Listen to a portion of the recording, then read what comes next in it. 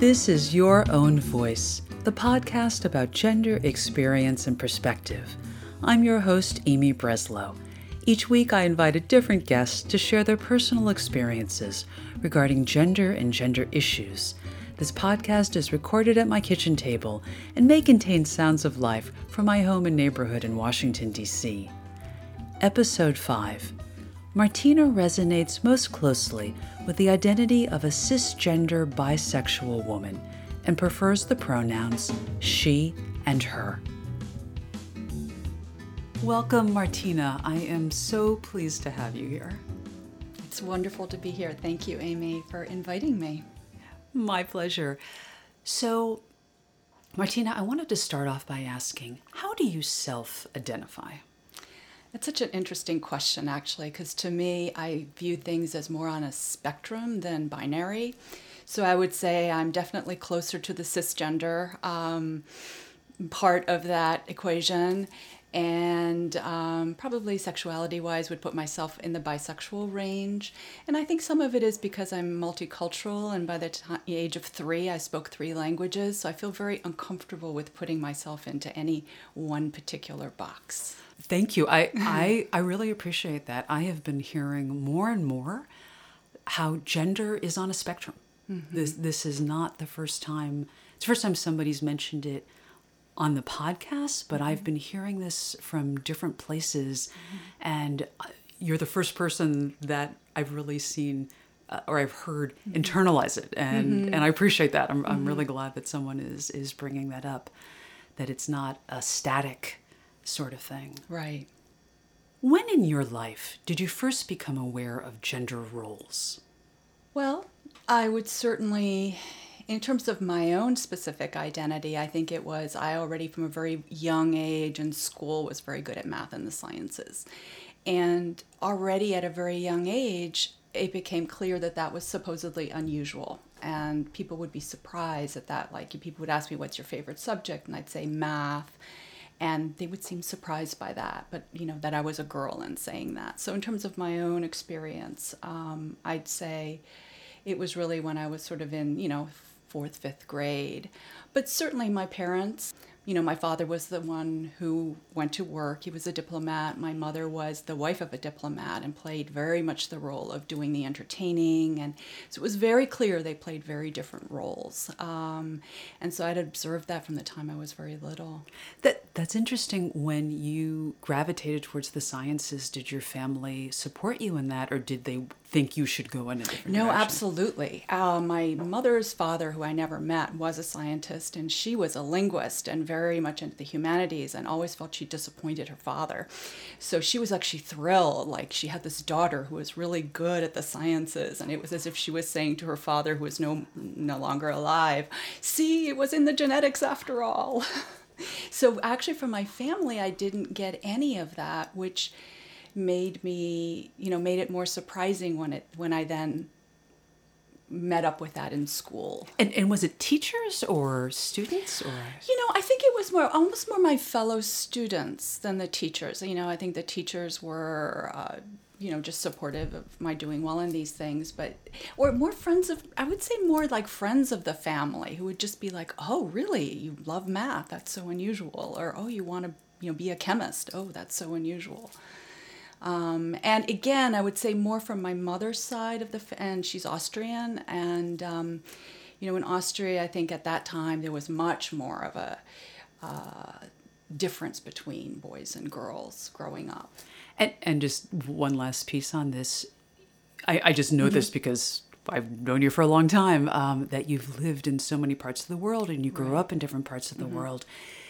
Did you find that the school, that school situation, but just basically the way that schools were run, did they encourage or discourage girls from going into science and math and that sort of area?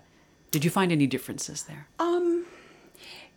I'd say it was interesting moving back to the United States when I was in 8th grade. I felt it more strongly in the U.S. than I had in Denmark. Denmark being, in the Scandinavian countries in the 60s and 70s, I think there was a lot of trying to create a more of an egalitarian basis. And so I felt it more coming back here. I'd never lived in the United States and came here at the age of 13 and really felt, 12, 13, felt that there was a much stronger emphasis on that here than in Scandinavia, for example.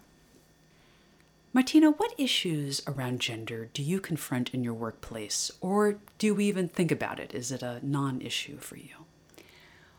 Well, first of all, I've had sort of two very different careers, and so I'd really like to address both because they're so diametrically opposed in certain ways. So my first, I was in academia for quite a while in engineering, physics and engineering.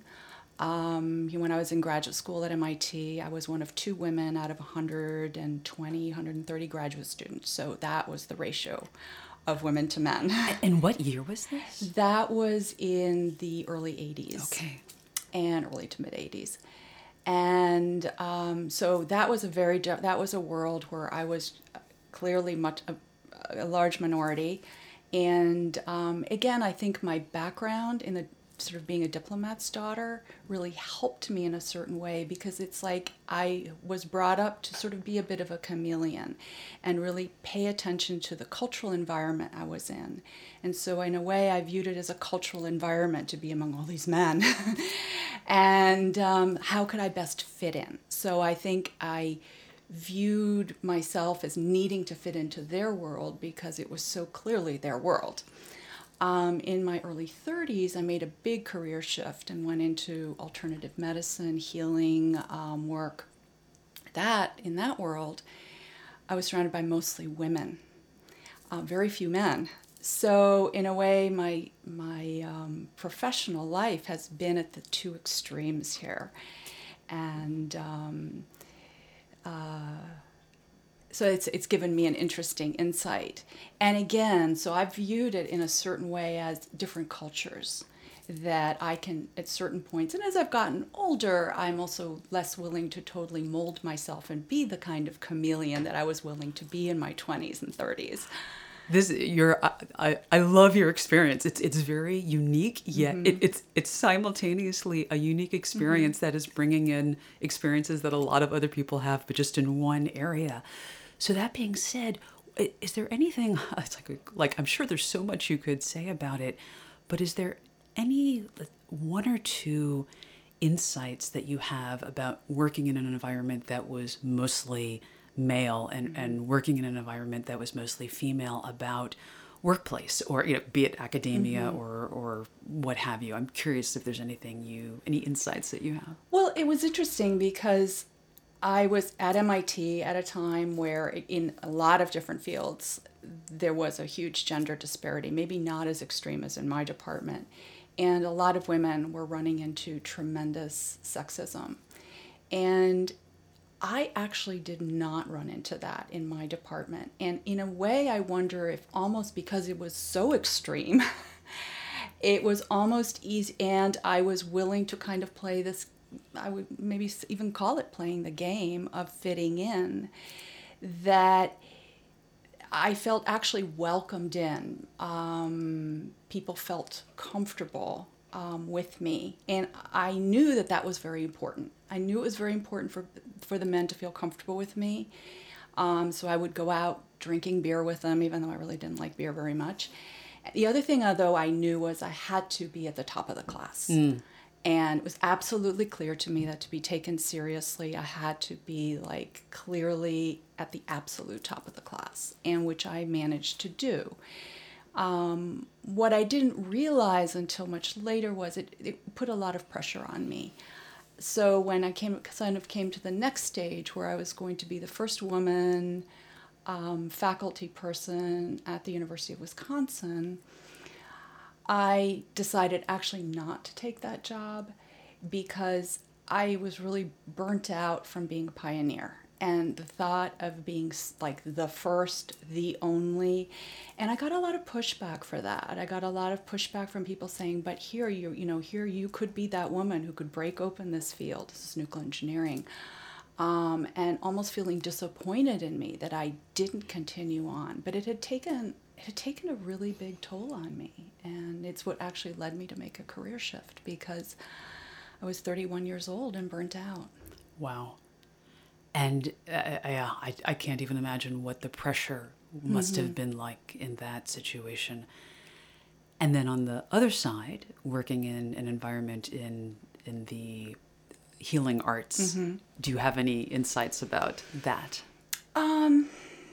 I think I find myself having to be very careful not to get into sort of a bit of a reverse discrimination of feeling like, well, the women are so much more willing to do their personal work and their internal work and their spiritual work. And I'm almost surprised when a man shows up and wants to do his work. And, really having to sort of catch myself on that. And to not do the same thing back in a totally different way. And again, there's such an earnestness to the men who do come and work with me, but it's a language that they're not used to speaking. They were, and I've come to have much more compassion for how men and boys get so limited by their culture and have a very hard time, especially expressing emotion or feeling they should be valuing these emotions. And so I think I've come to have a lot more compassion, almost feeling like in a certain way men have a harder time. I mean, we women have had to, or I feel like as a woman I've had to really fight for my identity and struggle to find some articulation around that. And I feel a lot of the men are just lost because they don't even know where to start. So at least in my generation, I should say I'm in my late 50s. So, just to place that. Thank you so much for sharing that example. And I'm really glad that you've also raised your experience and compassion around men having to, the barriers that they face and the challenges that they face. A colleague of mine calls that being in the man box. And that's something that I've been learning more and more about. And I appreciate talking to somebody who's experiencing that in her ongoing daily life. Yeah, there's a little example that when I was at MIT and I was one of 2 women out of 180 graduate students, one of the things that happened a lot is that the men would sort of seek me out to talk to me about things that were of a more emotional nature. And they were trying to sort things out. It was very interesting. It was a time where sort of gay rights was coming to the fore in the early 80s, and nuclear engineering being very, very quite homophobic environment. And our office was right next to one of the gay bars in Cambridge. And, they would just, walk around, a lot of these people coming from environments or having grown up in places where gay bashing was viewed as totally acceptable, even though in Cambridge, Massachusetts at the time, that was not the case. And I would call them on that, and they would be just shocked. And then they would seek me out in private so that nobody else would see it. And they'd start talking to me about these things, about saying, well, I was brought up totally homophobic, and now I'm starting to question this, but you have to understand, I've never questioned it before. And so I found that really fascinating, and I'm wondering if, in a certain way, being a woman allowed them to feel that comfort, to be able to do that. And I found that sort of an interesting situation. Then that was in the early 80s. Thank you. I really appreciate that example. As I know you are very much aware, the past couple years have been just fundamentally different in terms of environment and conversation around gender and gender issues. Mm-hmm. What do you think is possible today in the current conversation, in the current environment, that was not possible even a few years ago? Well, I think a lot of it depends where you live and where you are and where you're having those conversations. I think this whole notion of, on so many fronts, I think for me, it started out with, first of all, sexuality being viewed on a continuum and not being binary. And now we're opening this up to this whole nother realm of gender. And I think what's possible is, again, that we don't have to put things into the kind of boxes that were just assumed also to be scientifically valid. Now we look at it even, what is a man? What is a woman? What is gender? What defines it? We now understand it's so much more complicated than just chromosomes. Or, I'm sure you have other people on the show who understand that, all these things much better than I do. But I think it's almost like another dimension has been added. And rather than viewing these things as maybe two-dimensional, now we're adding a third dimension. And I think that threatens some people. And I think so in some communities or some areas, I think there's almost been a shutting down because this is viewed as such a threat. And yet in other communities, there's this wonderful opening up. And I see it with a lot of my clients who are under 30, who there just is this assumption that they can view themselves in so much of a broader way. And I would say almost every person under 30 I work with would consider themselves queer in some way, because the notion that they are one thing or the other just doesn't apply the same way it did for my generation. And can I ask you, because this question of what does queer mean, I've heard different definitions. When you hear the word, what does it mean to you? Well, I think it's, again, because I watch it in people who are under 30 now, that they can identify themselves in a multiplicity of ways, that it isn't just I am straight or gay, or I am cisgender or transgender. It's like one can be sort of in the middle of this flow in ways that are just... And I think what's more interesting is that the questions that people ask themselves, not the answer. And I think this is also where modern spirituality has helped a lot, the whole notion that the journey is much more interesting than the answer. And we tend to be a culture that's looking for goals and answers, and we're moving a little bit more about being present to the journey more. And so I see people, it's more the question in the sense of, well, in this moment, this is what I'm doing. And they'll come in one day and they're dating a woman, and then they're dating a man, and then they're dating. I mean, it's sort of seamless. There's no need to explain it even, which I find fascinating. That's a lovely answer. Thank you. Do you have any life goals or dreams that you chose not to pursue? Certainly, I did have the goal of, being an academic, and I even got a wonderful job offer in that, and then recognized that at that point in my life I didn't have it in me to continue being a pioneer. So I didn't pursue that further. So absolutely, yes. Yeah, and the second piece to that, you've already spoken, but I'll say it again in case there's anything you want to add, is, and do you think gender played a role in that decision? Absolutely. Interestingly enough, I think it's being the pioneer that played the role. I think if I had been, the first African American or the first of anything, I may have come to a similar decision. I think being the first at something puts a tremendous pressure, and being such a minority puts a pressure on people. It's it takes a toll. Mm-hmm. And I think that's often not appreciated. And you get to a certain point in your life where you suddenly say, or I suddenly said to myself, there's more to life than this, and this is wearing me out. Again, with hindsight, it all looks like I, woke up one day and realized that it didn't happen quite so organically. But ultimately, that is why I made that decision.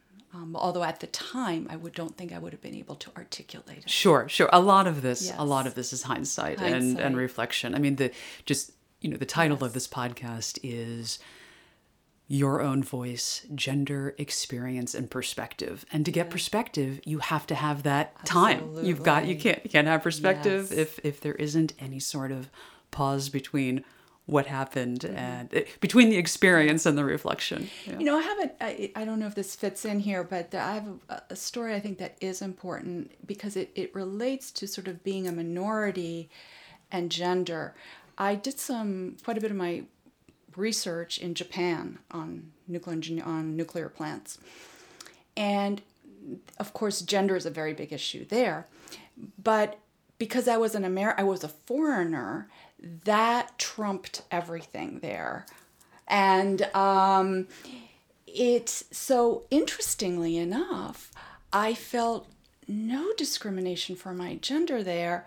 I was already viewed as such an odd bird, and they found it so perplexing. So the only thing that related that in terms of gender, I feel I was affected by was the questions I would get was, aren't your parents really upset that you're not getting married? So this would be in a professional setting, and I would like present, what was going on in the core of a nuclear reactor, and everybody totally accepted it and thought I was really smart and all this. But then afterwards they would ask me, aren't your parents like really upset that you're not, that you're not getting married or that you don't have children? So it was very interesting, again, this cultural difference where, but because I was a foreigner and I didn't fit into their scheme at all anyway, I didn't feel in terms of my professional work it affected me at all, but certainly the way they viewed me, they found it very, very, very perplexing. And they had no trouble just bluntly asking me these questions. So I have to ask you, when they would ask questions like that, how would you respond? What would you say to them? Well, my father being a diplomat, we spent, my parents spent over 15 years in Japan. I grew up actually in Japan, so I understand the Japanese culture very well.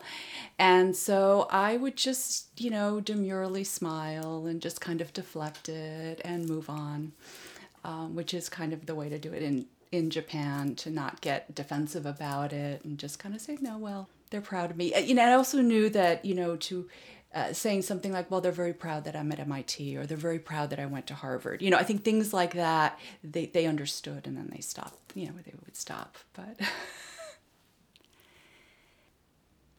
Martina, can you tell me about a time when you thought, I can't do X, or if I try to do X, that the consequences would be so great that it just wasn't worth trying? In terms of gender? Well, I'd say the question is an open-ended question, okay, and then we'll see if there's a gendered piece of it. But I'm asking it, and it's not just professional; it could be anything that comes to you. That's a wonderful question. I think I graduated from college in 1981, and that was around the time where there was a notion that as women we were told, especially if we came from elite educational environments, that we could have everything. And, we could have careers, and we could have family, and we could have children, and we could do it all, and we should do it all. And I remember already then thinking, I don't know. There's a notion of sequentiality to it, that maybe we can do it sequentially, but I'm not sure. It just almost sounded undoable to do it all at the same time. And I think now there's much more acceptance of that there are trade-offs. There are trade-offs for everything.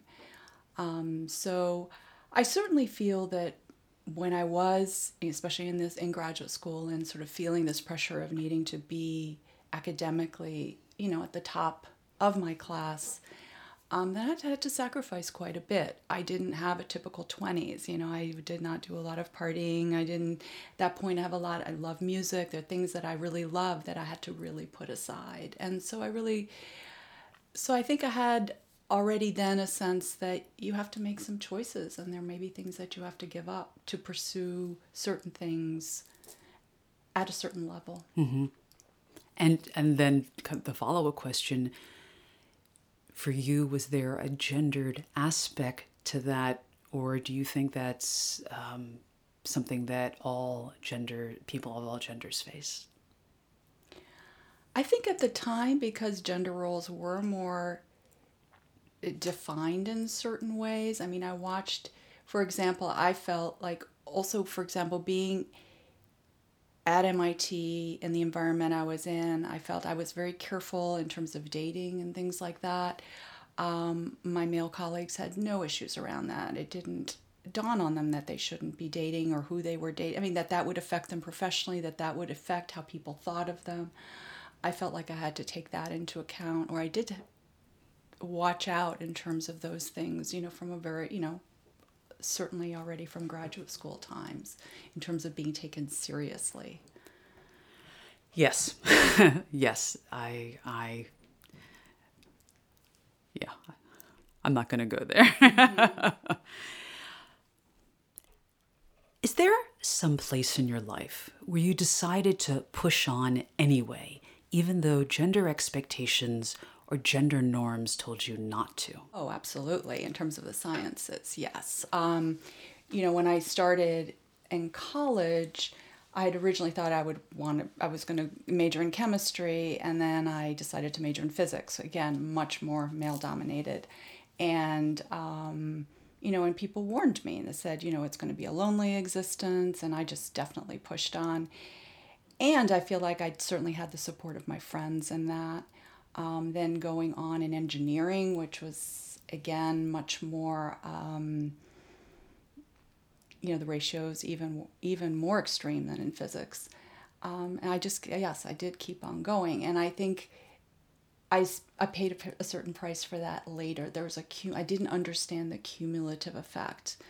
I think also because as I was sort of pushing boundaries and pushing outside the box, even within my own field, I started pushing against the boundaries of the field. So I was doing the first sort of interdisciplinary PhD dissertation.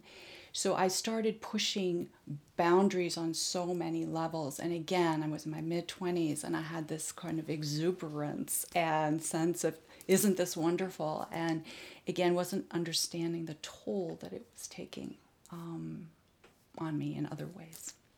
Thank you. Is there anything that you would like to see regular people start doing now, start doing differently in order to make a change around gender issues today in this country?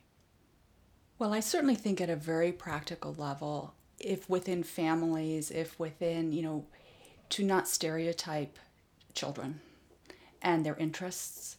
And you're seeing so much more of that. But I think a broadening of that, really allowing a child's innate curiosity to be allowed to go in whatever direction that curiosity is pointing, and to not sort of in ways that are maybe even subconscious, sort of limiting that by gender roles. So I think that to me, it's really about the next generations, and I'm starting to see a lot more of that, and I find that very hopeful. So finally, is there anything that I didn't ask about or that didn't come up that you would like to add on any topic or any new topic? I think I'd like to maybe think about I've spent a lot of this interview talking about my experience in the sciences and the technical arena, and maybe looking a little bit at, the work I'm doing now. And again, this sort of, I would there really encourage men to feel that, and encourage society to allow men to get out of their boxes so that they can integrate more sort of their intellectual capacities, but also with their more emotional lives. And that I find it very meaningful when I can work with men and open them up to that. And again, I think we have the yin, the yang, the masculine, the feminine in us. Each of us have that. And if we can have sort of a respect for us women to have the respect for the masculine aspects of ourselves, for men to have respect for the feminine aspects of themselves. And again, that puts us all on this spectrum. I think it's a very rich place. Thank you for that response. I love hearing that perspective. Is there anything else you'd like to add before we end? Well, I just want to really thank you for giving me this opportunity, and also for raising these questions. I think they are questions that many of us live with, but we often don't have the opportunity to really articulate them, and to also hear each other's stories. So I very much look forward to hearing what other people have shared in this, because I think it's a topic that has a lot of richness. It's very multidimensional. And I think we're in a time where multidimensionality is really sort of the opening that many of us are looking for. So thank you. Oh, my pleasure. Martina, thank you so much for being here today. And yes, please listen. I am really excited about all of the different perspectives that are being shared, and just thanks again for coming. You're welcome. Bye-bye. You've been listening to Your Own Voice, the podcast about gender, experience, and perspective. I'm your host, Amy Breslow. I see each conversation as an adventure, and I love being surprised by where we go. If you find you had any questions during the discussion, I'd really like to know. You can submit your questions on the website, yourownvoice.org/contact. Your Own Voice is produced by your host with IT support from Alex Moreno and is registered with ProtectRight. Music by Kevin MacLeod. Thank you for joining us today. I'll be back in 2 weeks with the next episode. Until then, take care and be well.